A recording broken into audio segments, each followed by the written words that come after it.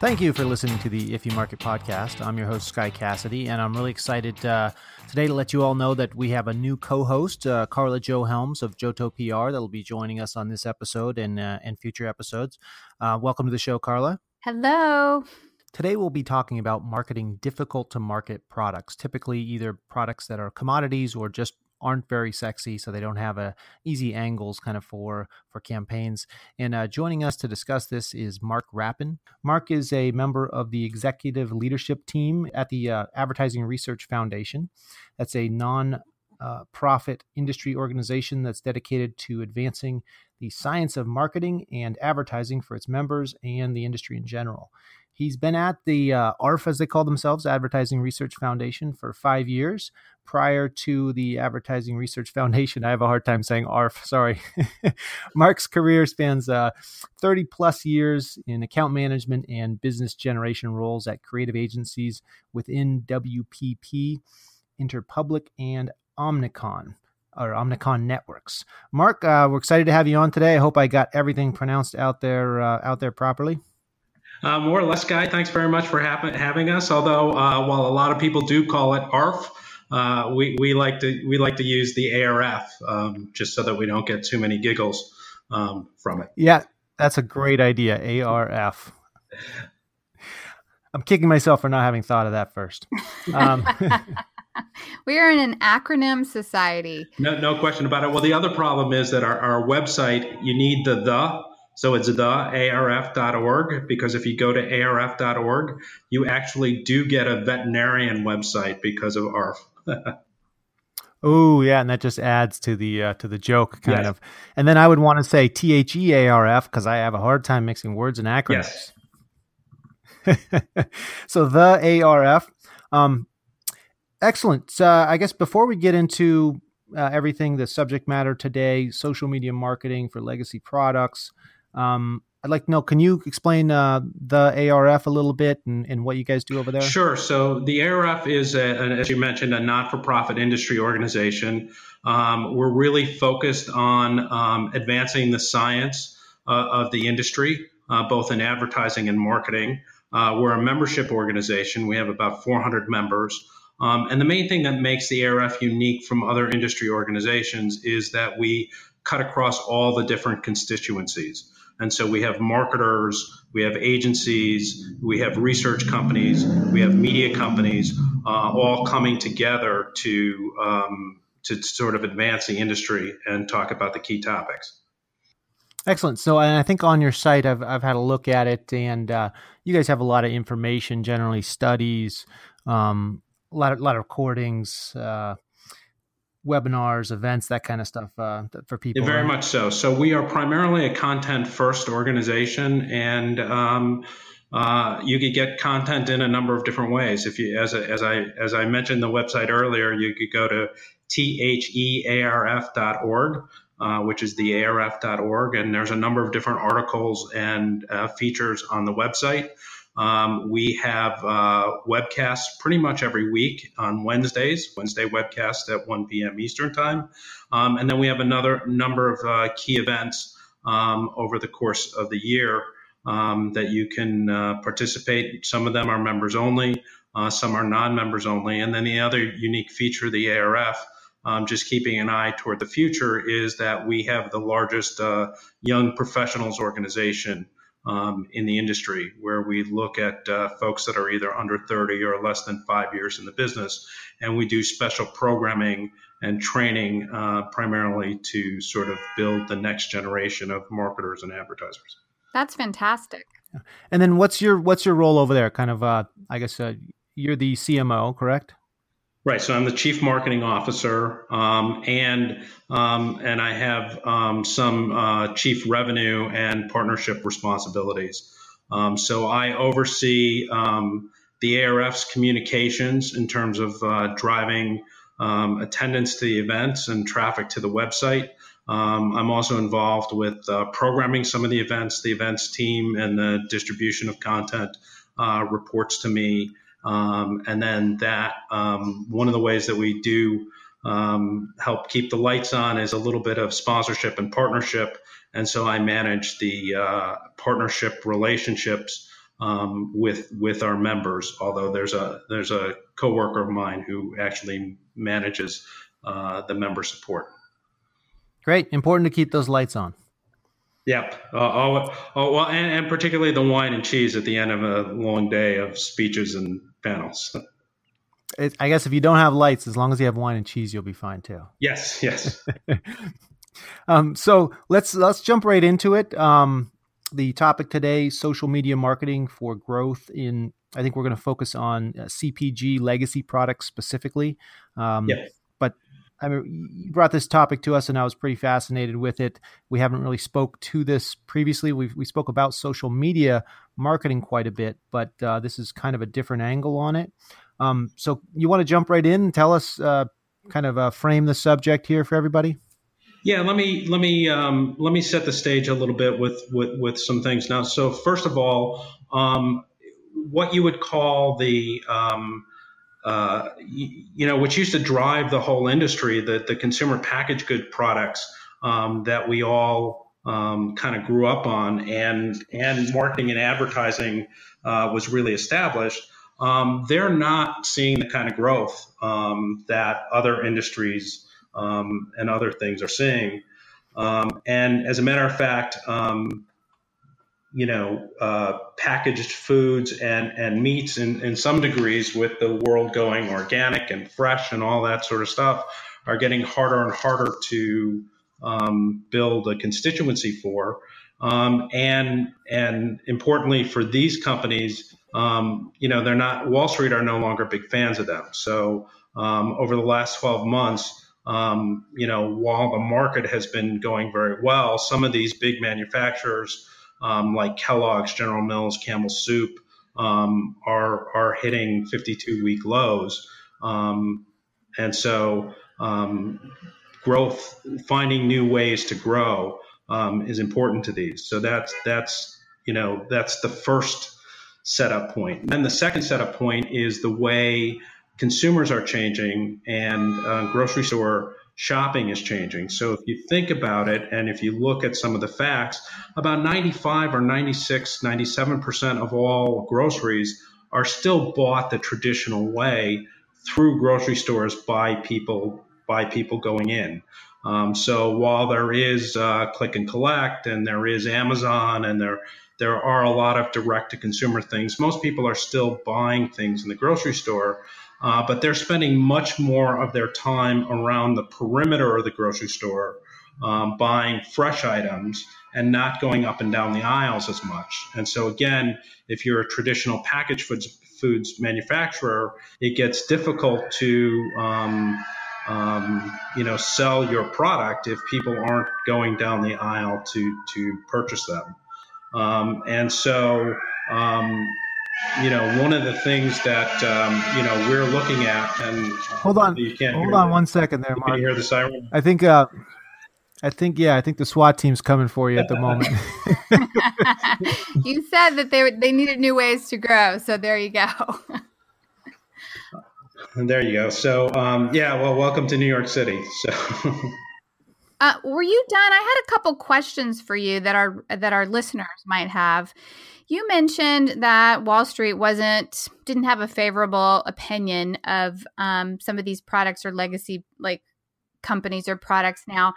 Can you elaborate on that a little bit and tell us what's happening? Yeah, well, again, overall, I mean, to just give you some facts, the S&P 500 has increased 14% over the last 12 months. If you look at the major manufacturers that are primarily consumer packaged goods businesses, so again, the Kellogg's, General Mills, Campbell Soups of the world, collectively they're down 11%. So, and again, they're not, Wall Street is looking at the growth potential. Obviously, they're seeing more potential in a Google or an Amazon than they're seeing in canned soup. Right. So are these these are kind of entrenched businesses. They've been around a long time. I mean, they have this naturally reoccurring product. But is this basically a case of their style of marketing, buying ad space on Lone Ranger radio shows to sell soap is no longer sexy. Right.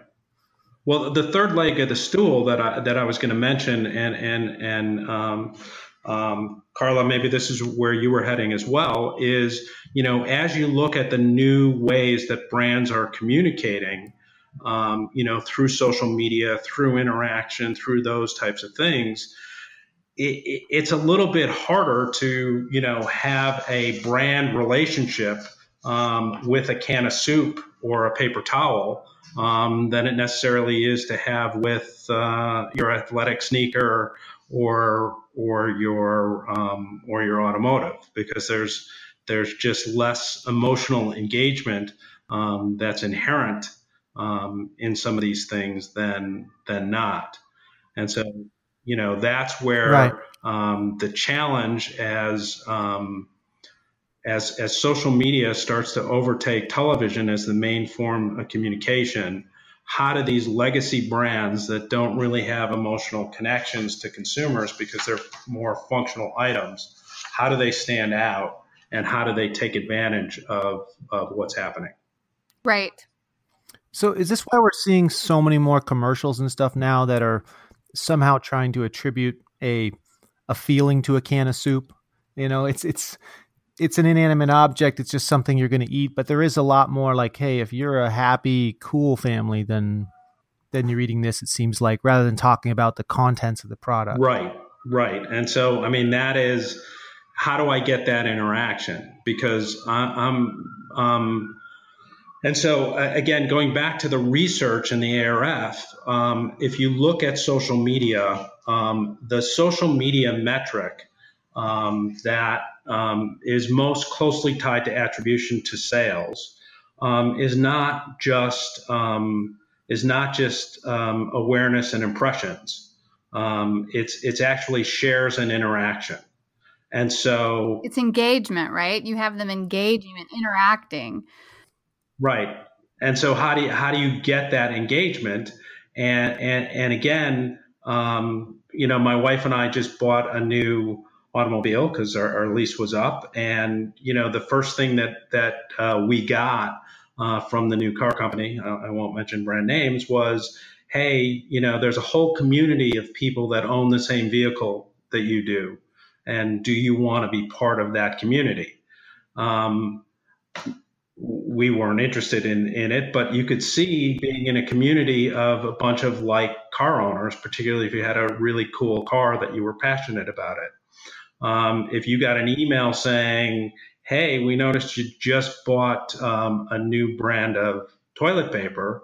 Do you want to be in a community with all the people that use the same brand of toilet paper you use? A little less exciting. Right. I think that's a strange one.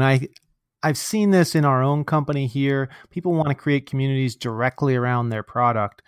And it seems like, I don't know, it seems like a mistake almost to say, people to have your same brand of car. Cause I got that when I got my last lease also. And I really don't care to join the community of people owning, this basic vehicle.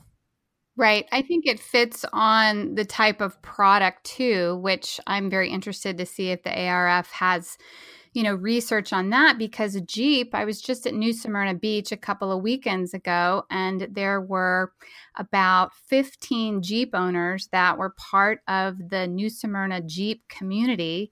And they were there on the beach, parked, doing their tailgating. And this is a huge thing nationally. I mean, Jeep's done really well with that. I'm not sure every car or every product or service, like you mentioned, toilet paper, would. Right.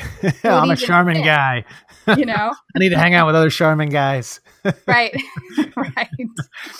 Well, I think with the example that you raised, that's the key that unlocks it. So, and I think both of you are making very good points from an engagement standpoint. And so I think the mistake that products make is thinking that people want to engage with the product as opposed to some sort of emotional or community connection that's relevant and directly related to the product. So with there's another fire truck going by. But we're live. There's no end to crime and fires in New York City? None at all. But when if you think about that Jeep example that you just gave, right?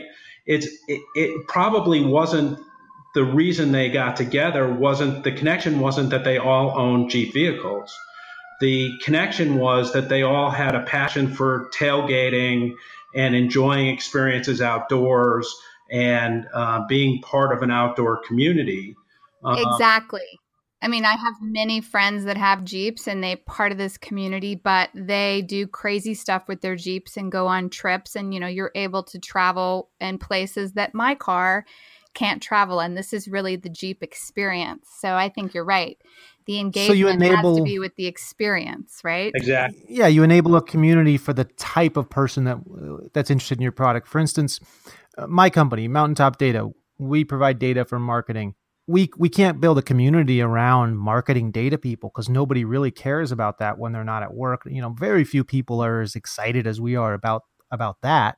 So instead, we create a podcast on B2B marketing. We create things around the type of people who are using our services. We create B2B marketing communities or join B2B marketing communities. So I guess with these legacy brands, they really need to make experiences for the type of person that's going to be purchasing their product. I guess when you talk about toilet paper, who's, don't do experiences around or sponsor events or whatever it is for children, there's a specific age group that's typically buying the toilet paper in a house. Yeah, let me give you a real world example that has been a case study that's been out on stages at some marketing communities and in the ARF, and that's Kraft macaroni and cheese. So again, if you think about Kraft macaroni and cheese, it's a nice product. It has some issues in the world of people wanting to serve their kids fresh, non-processed foods, and some challenges. And a little while ago, an author named Melissa Moore came out with a book that was called The Brief History of Swearing. And Kraft Foods connected with that and did some research to find out about how many parents actually swore in front of their kids on occasion. You've got everybody's attention with that title. Yes, The Brief History of Swearing. Parents and kids both are. Right. Well, and as you can imagine, right, as a matter of fact, they did a little video on it, and I really like the way Melissa Moore started the video. She said that according to Kraft research, 78% of parents admit to sometimes swearing in front of their kids, and the other 20% are friggin' lying. Right. Well, that's a great engagement. But that's a really great engagement because it's, and so what is the rest of the campaign? Because I actually haven't seen that. So how do they relate it back to Kraft macaroni and cheese? Are the parents being conciliatory and giving them Kraft macaroni and cheese after they cuss in front of them, or they just find another creative way to connect them? Well, again, if you think about it, right, if you think about swearing in front of your kids and the relevancy connection, right, it's we all admit that it happens at some point. It's not socially endorsed as perfect parenting behavior, but in moderation, it's not going to do any harm if you essentially let a word fly here or there. Well, think about Kraft macaroni and cheese, right? Something kids love, probably not the healthiest food in the entire world, but very affordable, very easy to make, and kids love it. And so if you served it to your kids on an occasional basis, I don't know that you'd be written up in Parenting Magazine for being the perfect parent because you gave your kid Kraft macaroni and cheese for dinner.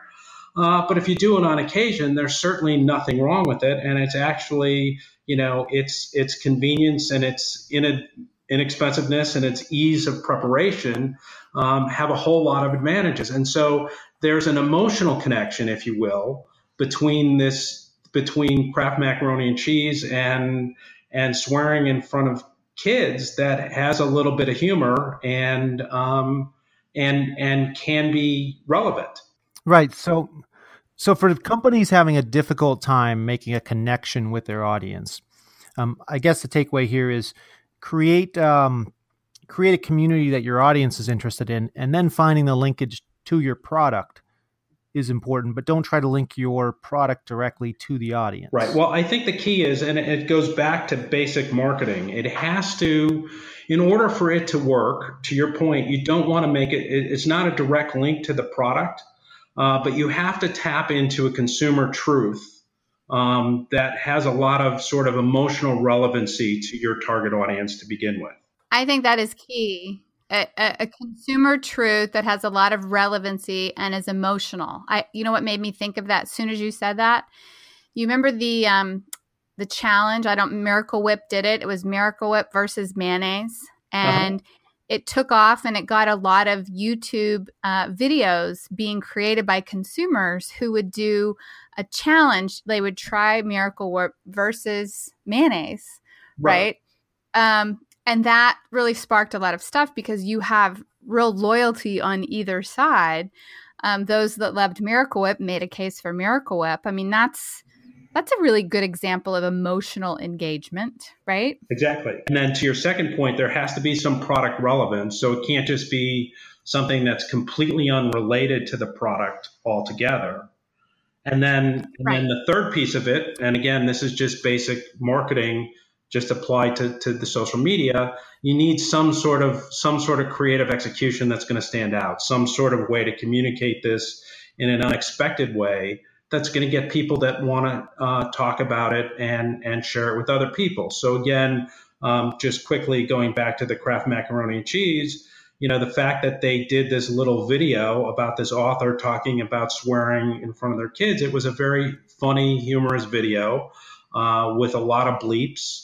And every time there was a bleep, there was a little Kraft macaroni and cheese noodle that was put up in front of her mouth. And it was fun and entertaining, and people wanted to share it. And, according to the information that, was shared with us in the case study, the video itself got almost 4.5 million views, 70 million impressions. And, people were sharing it with each other, and they had the good sense to give it some relevant timing. They released this on Mother's Day. So to connect with the subject matter here, I'm seeing, one, back to the Kraft. I want to address that real quick. One of the things that I really like about what they did there, it seems like, is, like you said, they're not trying to directly connect the product to the people. They're putting it around parents swearing, but it makes me think they're almost going to own parents swearing, because if you've seen this, and then every time as a parent, I'm a parent and I haven't even seen it, and it's probably going to happen to me now. Anytime I swear in front of my kid, in my mind, I'm going to be thinking Kraft macaroni and cheese. I mean, it's the perfect positioning when you say it like that.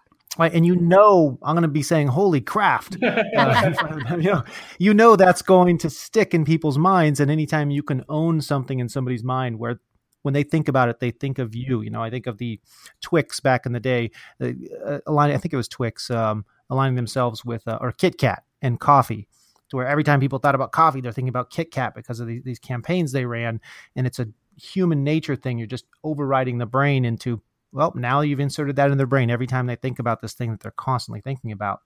I love that aspect of it, and that it's only tangentially related in that they're swearing in front of their kids, and their kids also eat, and this is something their kids can eat.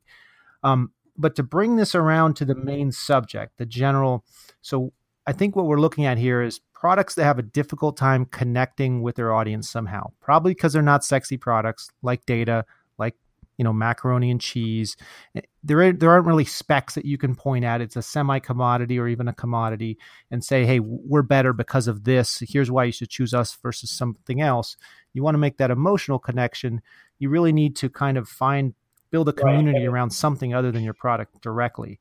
And then from there, that's where I want to make the jump. Well, we're going to take a break in just a second, but after the break, I want to make the jump to social media and why that's so important, and kind of how we've been talking a lot about kind of consumer type products, because this lends itself to that, but also B2B products. That's the nature of our podcast here, is on B2B marketing.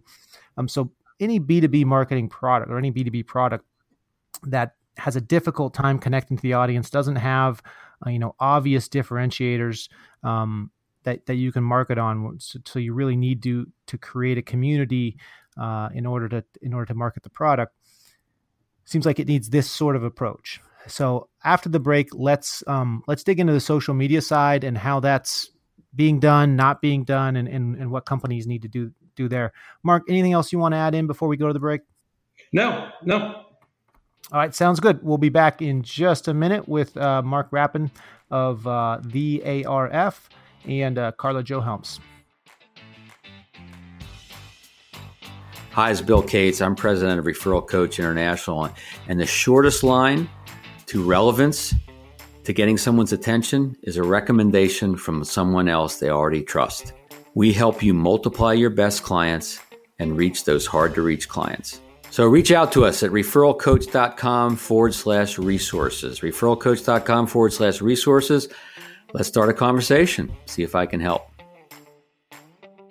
Hi, this is Daniel Voss from GoToWebinar. I'm the Chief Webinar Wrangler here at GoToWebinar, where we're the largest webinar platform in the world with more than 50,000 customers and 60 million people attending webinars on the platform every year.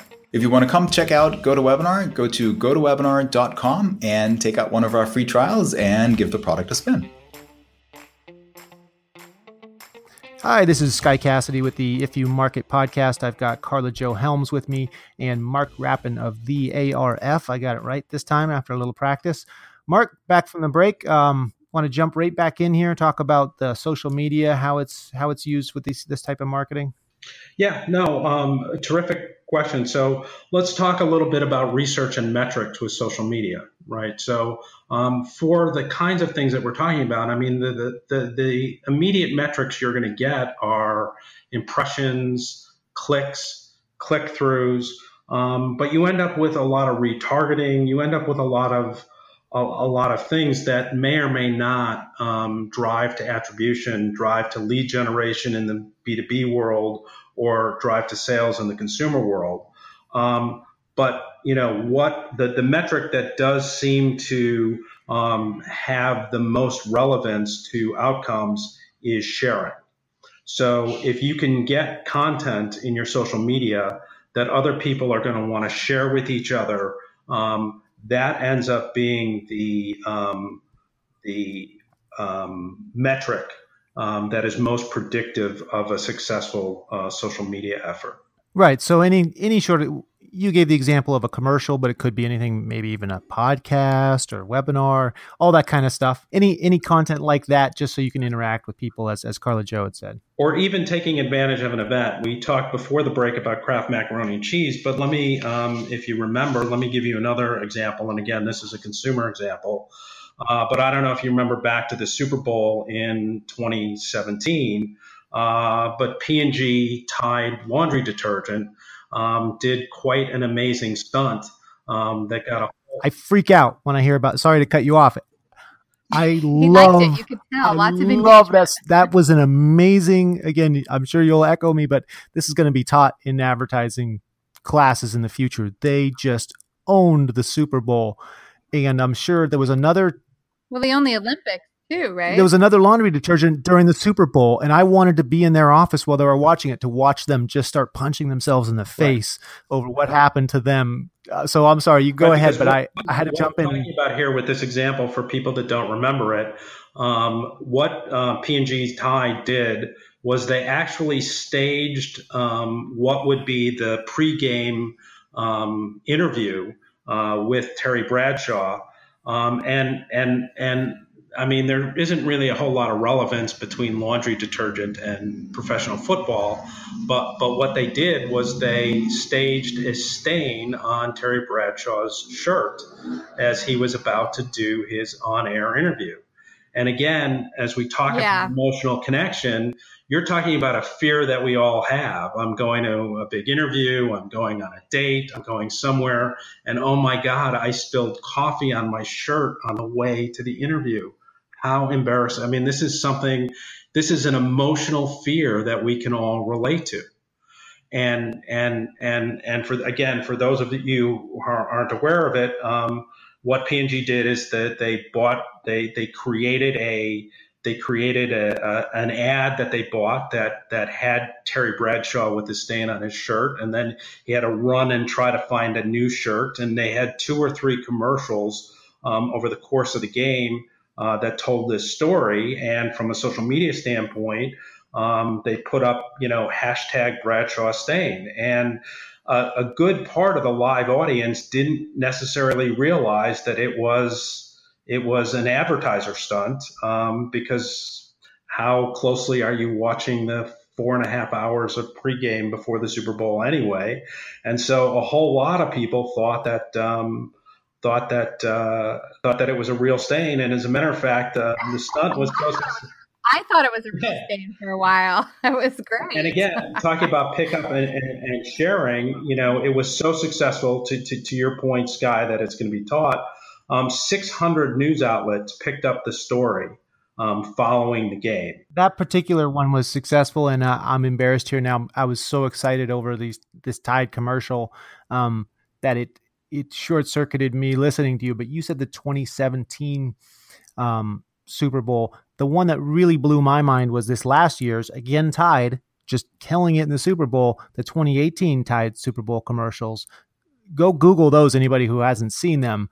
They're amazing. They turned every commercial into a Tide commercial and just owned not just their own commercial spot, but everyone. So sorry, back to the one you're talking about. Also brilliant, but I think they even improved their game. But again, as we go through, from an advertising research foundation standpoint, and for the point of the podcast, what these all have in common, which we've talked about, is finding some consumer truth, some insight in doing the research to really understand who your target audience is, some insight, some truth that pervades that target audience.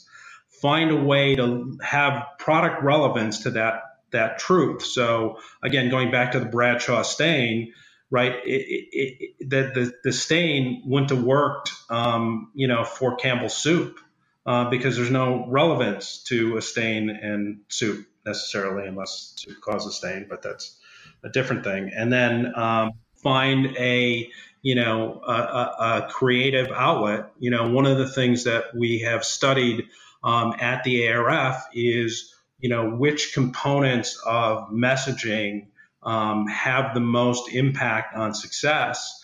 And although it's the most difficult to measure, we tend to focus on measuring the things that are easiest to count. Creative is a hard thing to count, but Nielsen did a study not too long ago and found that about 62% of the effectiveness of any piece of advertising communication is based on creative excellence. Interesting. Yeah, that makes total sense, because you're eliciting and you're impacting the emotion. And like we've been talking about, emotion causes people to act, right? And in this case, in advertising, you want them to act and you want them to buy. That is a really good statistic. So can I just recap here on the formula, because I know our listeners will be making notes on this, but it seems like the formula is, and we have B2B companies, so maybe we can go over a couple of B2B campaigns that I saw that do this really well. But you said there has to be some insight into the consumer truth and finding what is relevant, and having that creativity within this campaign that creates the emotion in order to get the engagement. Is that correct? Yeah, that's correct. Because while rational product differentiation is important as people get down the purchase funnel and are making a decision, from a social media standpoint, it's not something that people are going to share about. Right. So I'm going to share about things that make an emotional connection. Going back to the Jeep example that you gave at the beginning, I'm going to share about the fact that there's either this event coming up or I participated in this event. I'm not necessarily going to tell you that I have 24-inch aluminum rim wheels. Right. Exactly. Right. And then I guess sticking on I hate to stick to the consumer products, but it's really easy to give examples this way. On the Tide aspect, if you wanted to sponsor an event for something like that, maybe you'd sponsor a mud run or something, because then you can directly everybody has, I've done those before. Everybody's just filthy afterward. Half the people are throwing their shoes away and whatnot. So I guess finding that, even if it's a distant linkage to your product. So for B2B products too, what are the people that you're trying to target with your product doing? What kind of people are they? How can you relate to them somehow is the key. And then not all B2B products can afford a Super Bowl ad. Right. So to bring this around to them, I guess that's where social media comes in, because anybody can afford a social media ad. Right. And that's the whole point here is that a lot of times, because some social media ads are so affordable, people's approach to it is, well, let's just throw up anything against the wall and whatever sticks will repeat. And so they're not going through the rigorous research to sort of understand their target audience, find that insight and find that emotional relevance that they would do if they were investing all the money that they would to do a Super Bowl ad. But it is that same discipline that's going to be a key to success. And let me give you a B2B example. I'm a cyclist, or an amateur cyclist, and there was just an interesting article about all of the technology that's now available when you ride your bike, and you have GPS reporting of what you did, and it tracks what you do, and it gives you these little trophies if you do a little segment of the ride and all that sort of stuff. And there was a very funny article in Bicycling Magazine where somebody just did this terrific ride, but on his bicycle computer, he forgot to hit save at the end of the ride. And so the ride was lost, and he wasn't able to get his little kudos. He wasn't able to share the ride with his friends. And it was like, almost, did my 50-mile ride even happen if I wasn't able to share it?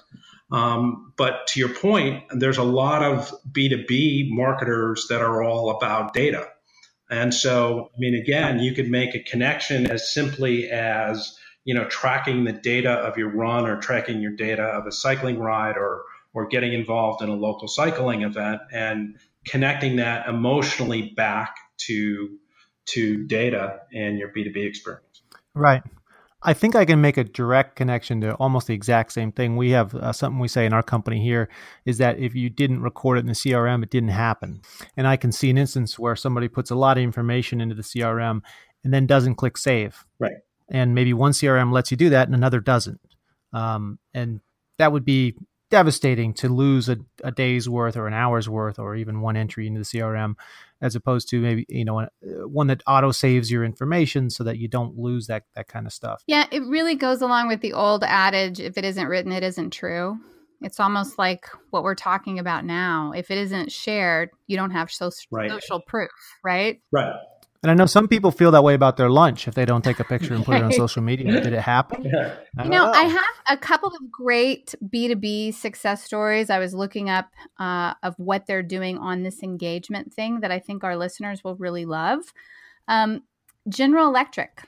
General Electric has been dubbed the most exciting, boring brand due to their social media efforts. That's an awesome title. The most exciting, boring brand. Yeah. So what they've basically done is they have a forum for technology lovers, which we're in a technology age, right? And it is meant to get people engaging, where you have forward-thinking individuals that can start or join the conversation around anything technological: energy, health, transportation, infrastructure, as well as GE and its products. But, they have, if you look this up online, you have some of the, these guys are really into it. Some of them are really geeky, but they have lots of commentary of people back and forth talking about technology and what it can do and certain products. And some of it's not even about GE, but it really makes the brand more in the forefront of the mind. I like to think that's a great. If you're joining a community and the people in the community aren't geeked out about it, then it's not even really a community. So the fact that they get geeky is really good. Yeah.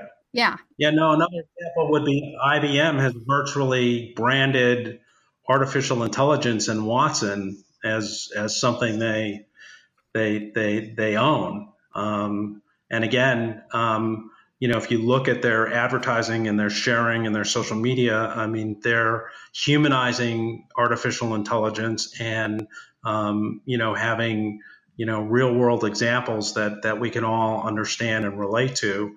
And if you turn back the clock and think about, where we all first heard about Watson and artificial intelligence, it was because IBM became a contestant with Watson on Jeopardy! Interesting. Oh, that is fascinating. Well, that was definitely engagement back in the day, wasn't it? Yeah, and I guess mean, your Jeopardy is a consumer-facing product, but all people in business are also consumers. So it isn't like you have to find a channel where it's specifically B2B to get business people. It's just where are they? If your B2B product targets people who happen to be parents or happen to be, watching certain types of shows, whatever it is, then it's still an area that I suppose you can either create a community or sponsor a community or join a community or whatever it is. I mean, IBM didn't create Jeopardy. They just, got themselves in there. Right. Well, let me give you another example that's kind of a different kind of B2B because it's not business B2B. But if you look at pharmaceutical marketing, most of pharmaceutical marketing for the history of pharmaceutical marketing here in the United States has been from the drug manufacturers to healthcare professionals. And it's been, it's very straightforward. It's about the science. It's about the patient's outcomes. It's about compliance and getting patients to stay on the regimen and when to prescribe it and all that sort of stuff. What's happened in the United States with healthcare and things like that, our consumers are getting more and more involved and engaged in the path to purchase, and pharmaceutical manufacturers are now having to. You see more D2C ads, even despite the fact that you have this long litany of all the things that you shouldn't do. And then, the interesting thing when you look at a pharmaceutical product that's advertised on TV, it's pretty much the only product that's advertised on TV that you can't go buy. Right. Even if you see it, you still have to go to a doctor and get it and get it prescribed. So again, we're talking about finding ways to make the connection, and for the pharmaceutical manufacturers having to step outside of their comfort zone. And moving beyond just a rational explanation to a healthcare professional in a B2B environment and bringing in that emotional and consumer connection. And we recently did an event at the ARF to the pharma community, to your point, which is patients are people too. That other things are going on in people's lives, be it besides whatever their disease or condition is. And you can't just talk to them about this one condition. You need to consider the whole of their lives. Right. So I want to get to some. I want to change gears a little bit here and jump to some I'm not even going to be able to say the word right. Maybe I shouldn't jump to it. Actionable insights for this kind of marketing, for using social media to grow communities and market these, I guess I'd say, difficult to target products. Obviously, people need some sort of social media preference or presence. Ooh, I'm going to have to hand it over to you, Carla Jo. I don't know if I can talk anymore. Okay. They need a presence. And I was thinking there's kind of two ways that we look at this here at Mountaintop Data. When we're building a presence, we either want to create a community on social, join a community, or sponsor a community. What would you recommend when people have, again, these difficult to market products, as far as an approach for either increasing their social media or building social media to address that issue? Well, again, it's going back to the basics. So the first thing is kind of understanding your target audience, and kind of who they are and what kinds of things that connect them in addition to use of your product or use of your product category. And then to some degree, if you want to either get them to be engaged with you at a community level or get them to be engaged with you on a sharing level, you're going to have to find some sort of emotional connection that goes beyond the rational benefits of your product. And so let's use this podcast as an example, right? The people that are listening to this podcast are more interested in getting information on marketing and B2B marketing and actionable insights than, not to take anything away from Mountaintop Data, but what makes Mountaintop Data functionally different from its competitors. And so the engagement is over the quest for knowledge and the emotional engagement about knowledge, as opposed to, the specific product benefits of you versus your competition. Right. And yeah, no slight on us. I've said many times, it's a boring product, and that's why we do need to, market to people in this exact way. So really, we're looking to understand the target audience, then find a connection, maybe like a 2 degrees of separation connection, so you can make that last degree jump from that connection to your product then. And then I think on the B2B side, different from the consumer side, is you do have to have some thought to call to action or a place to go or something to find out about it. I mean, when we gave the Tide and Kraft macaroni and cheese examples, neither P&G or Kraft needed to tell you where you needed to go get the product if they were successful. But on the B2B side, you are at the end of that connection going to have to give somebody a link, a website, a place to go, some way to connect to the brand because you have a different distribution channel. Right. Almost everybody goes to the market. So as long as you build your brand, they can pick up macaroni and cheese. But for most B2B products, you're not getting them off a shelf somewhere. They're not going to end up in front of your product naturally. You got to get them there with that call to action.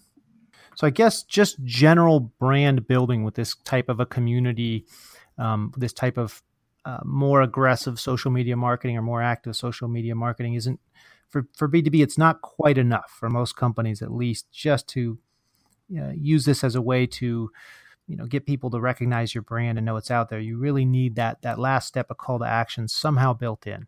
Even if it's just, when you're doing this online social media, a link is easy enough once you've captured people's interest. But so I'm seeing understand the target, find a connection, and that the creative that we talked about earlier is so important to have somebody with a good idea on how to make this happen. There's so many ways you can go wrong, only a couple you can go right when it comes to creative idea for that campaign concept, and then putting a call to action in there. Right. And, there are social media marketing experts for B2B, and there are algorithms on every platform for every industry. And there's certain ways that you post that actually contribute to getting the best ranking and also the best engagement. So, there's formulas of, what to post, when to post, and, when to post the call to actions. You don't always have to have a call to action, but it needs to be in that formula.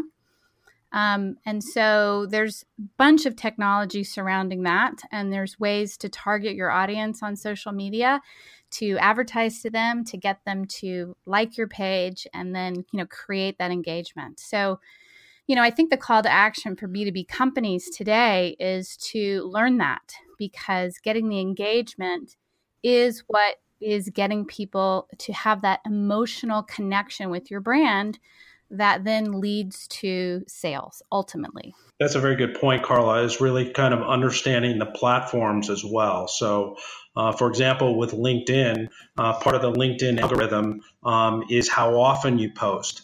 So if you're a B2B person and you have one brilliant idea and you post it once, you're not necessarily going to get into everyone's newsfeed. There needs to be some frequency and regularity with your posting.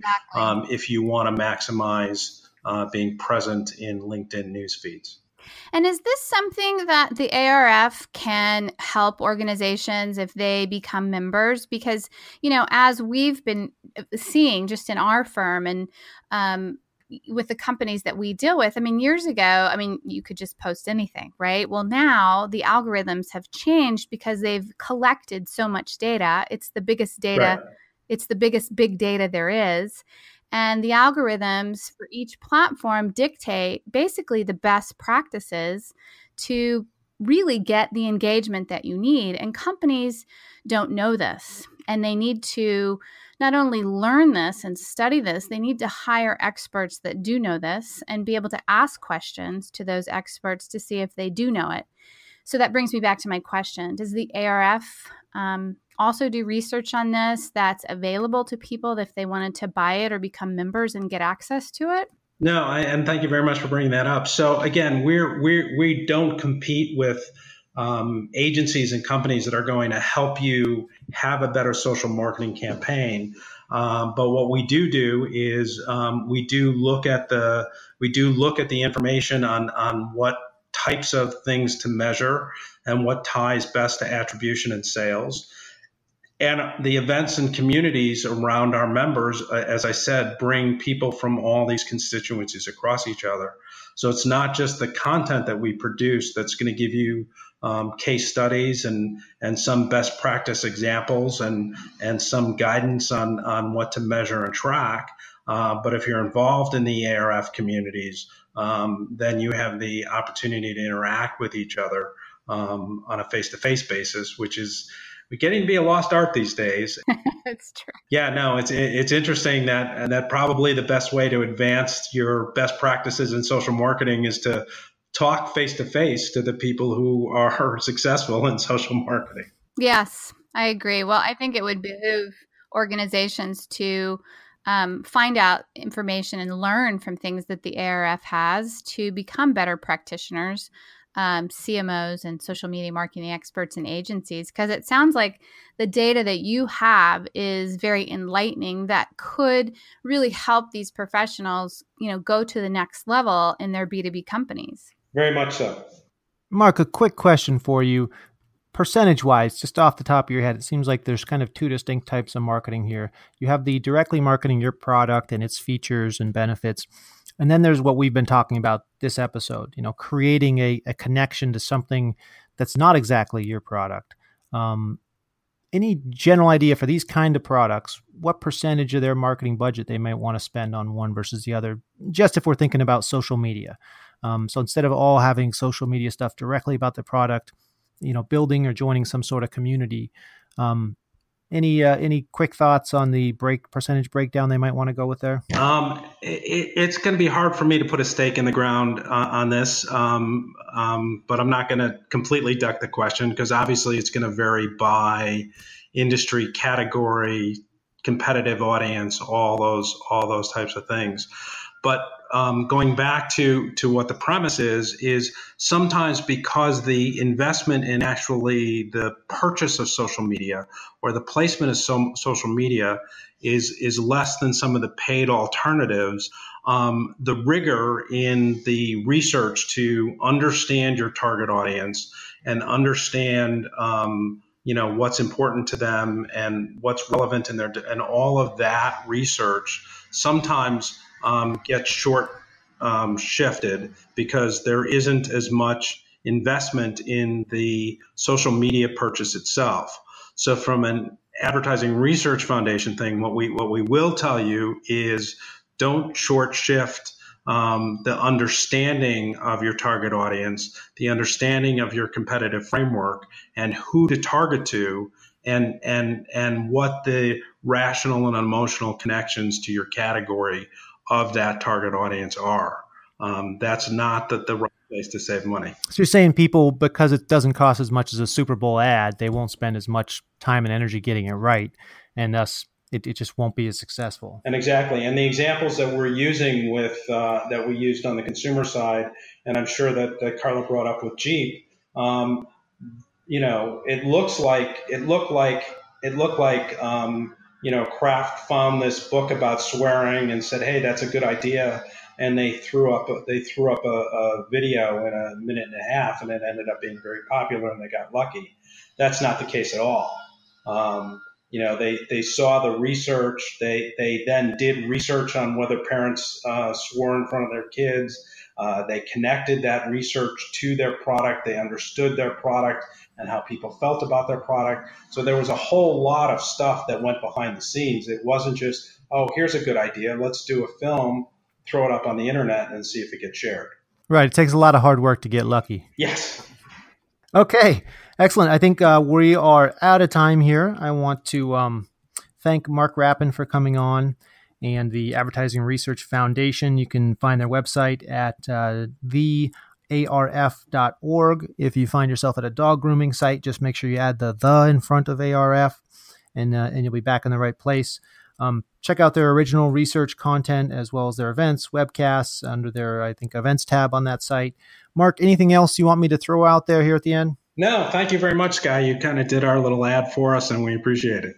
Excellent. I think if you're looking for Mark, you can find him on LinkedIn, I'm sure, the same way you find anybody. Just add his name in, and he should come up pretty quick and easy there.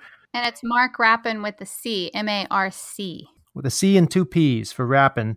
And then check the show notes if you need to look that up on this episode, the ifyoumarket.com for the show notes here, and we'll have more information on Mark and on this episode. I want to thank you all for listening, and please share us on social media, tell a friend, give us good reviews on iTunes. Please do share us on behalf of Carla Jo Helms and the If You Market team and Mark Rapin of the Advertising Research Foundation. Keep in mind, if you build it, you'll go out of business, but if you market, they will come.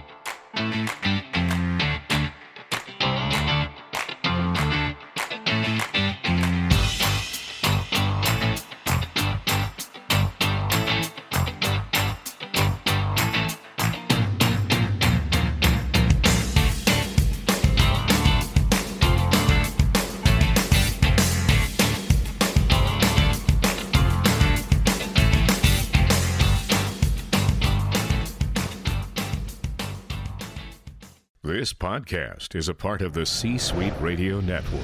For more top business podcasts, visit c-suiteradio.com.